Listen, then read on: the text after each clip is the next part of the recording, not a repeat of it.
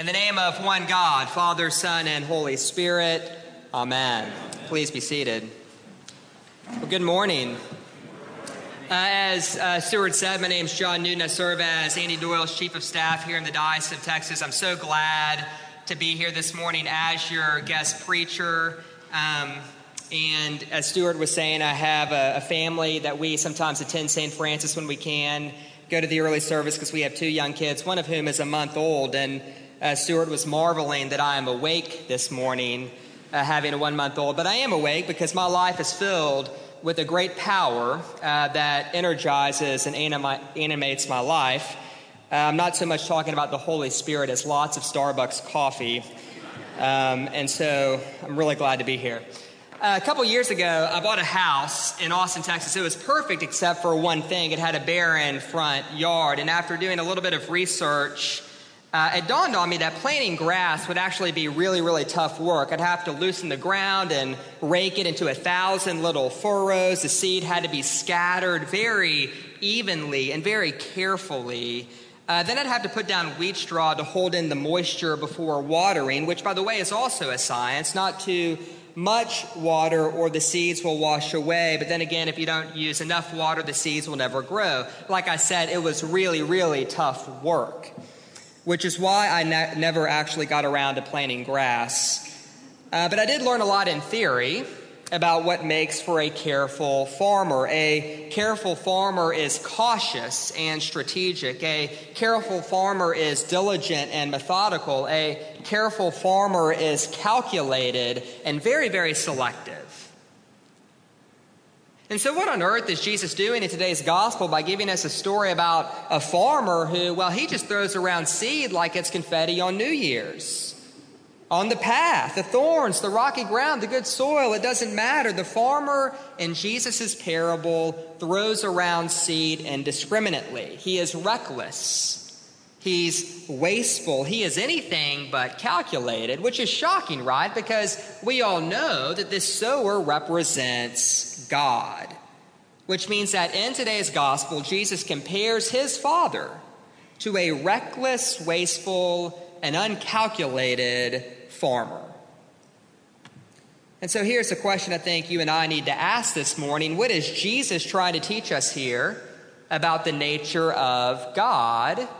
And secondly, what is Jesus trying to tell us about what it means to be his disciple? Now, you may think you know where I'm going to go with this sermon. You might think that I'm going to exhort you to be the good soil, to not be hard-hearted and shallow and materialistic like the other bad soils. No, because you're a Christian, and so by God, let's all get it together and let's be the good soil. After all, this is a parable, right? Whenever I was little and I went to Sunday school, I was taught that a parable, by definition, is a cute little story that teaches a moral lesson, that the purpose of a parable was to illustrate a well-known truth.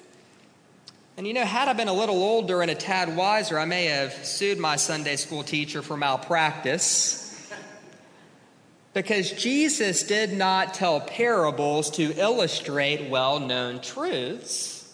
Jesus told parables to shatter well-known truths. You see, in Jesus' day, everyone was absolutely certain who it was that God favored: the right, the respectable, the religious, and the rule keepers. That was a well-known truth that everyone in Jesus' day just took for granted.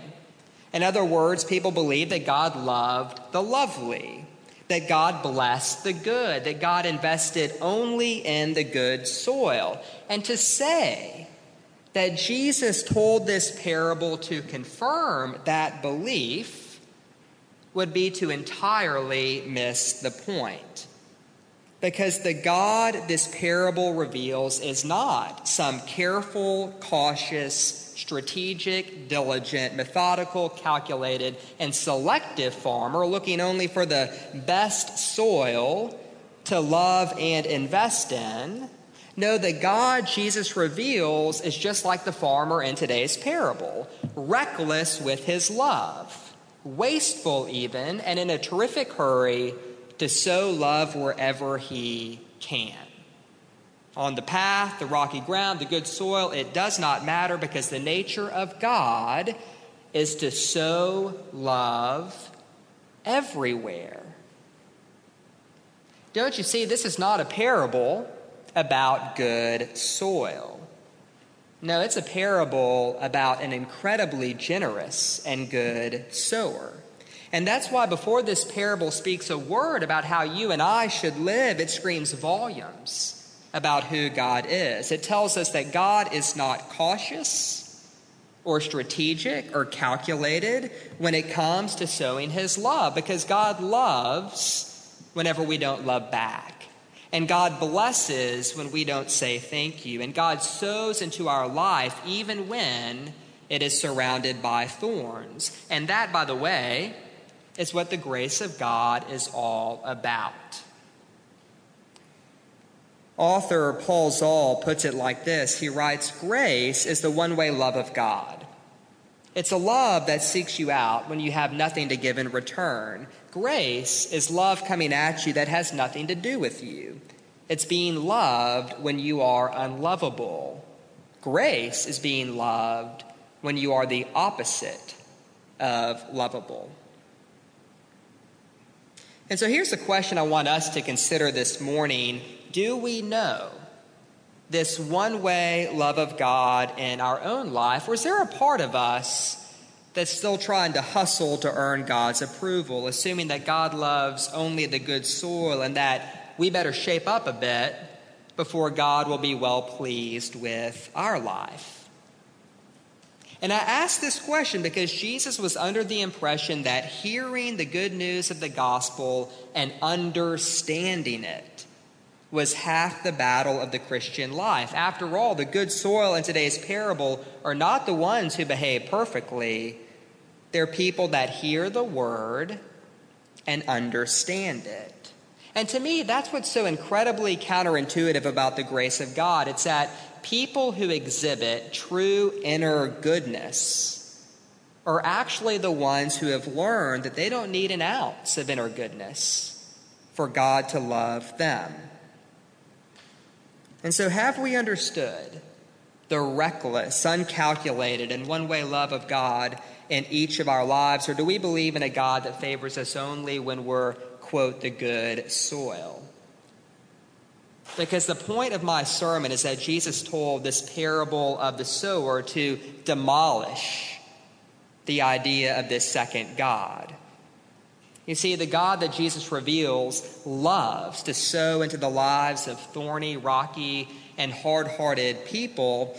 And I'll tell you why I know that. I know because the human race, who God loves so much that he sent his only beloved Son to die, we are not 99%, but 100% made up of thorny, rocky, and hard-hearted people. And what Jesus understood is something that far too often we in the church forget, which is that only grace can dull the thorns, that only grace can smooth the rocks, that only grace can soften the heart. And so here's what that means for us as disciples of Jesus. It means that you and I are free to be as reckless with our love as God is with his. The God we worship is generous, and he sows into our lives indiscriminately, the implication being that if we are serious about discipleship, we will do the same. I mean, I'm not sure if you noticed, but Matthew in today's gospel goes out of his way to tell us that such great crowds gathered around Jesus that he was actually forced to get into a boat to tell this parable. Jesus did not choose to get into the boat for dramatic effect. No, he had to get into that boat because the crowds were pressing in on him. That's how captivating he was as a person. And the very reason that the sinful and the stubborn, the lost and the lonely, the forgotten and the fearful all flocked to him. And so can you imagine just how exciting, how transformative our churches would be if they poured into their community like the sower in today's parable? Or how rich and joy-filled our lives would be if we loved the people in our lives with the same reckless abandon with which God loves us. And I'm not naive. I know that it's a lot easier said than done. I do understand that because, as we all know, it is heartbreaking when our love falls on rocky, arid, or weed-infested ground, and it always hurts when the people we love don't love us back. But here's what I want to say about that. Is that not what Jesus did for us? Did he not offer words of blessing as the crowds mocked him? You see, if we are as reckless with our love as God is with his, it will break our heart from time to time. But you know what? It's also going to break that rocky shell that covers our heart so that the love that God is always pouring in can bear fruit. And so today I'm asking you to be intentional about sowing love everywhere. I assure you it will not return to you empty. Because today's parable ends by assuring us that the God we worship actually knows what he's doing, that all this sowing will reap 100-fold. And of that we can be certain. After all, the Christian gospel is not about many seeds being sown, but the gospel is about one seed in particular.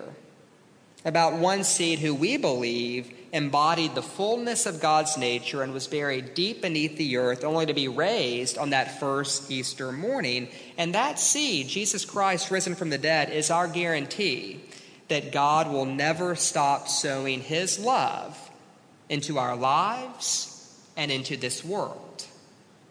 Because that is what the grace of God is all about. The reckless, miraculous, uncalculated, one-way love of God. And it is people who hear about that love and understand it in the depth of their heart that bear fruit. You see, that's what's so incredibly ironic about grace. People who exhibit true inner goodness are the ones who have learned that they don't need an ounce of inner goodness for God to love them. And so God give us grace not just to hear this word, but to understand it. Amen.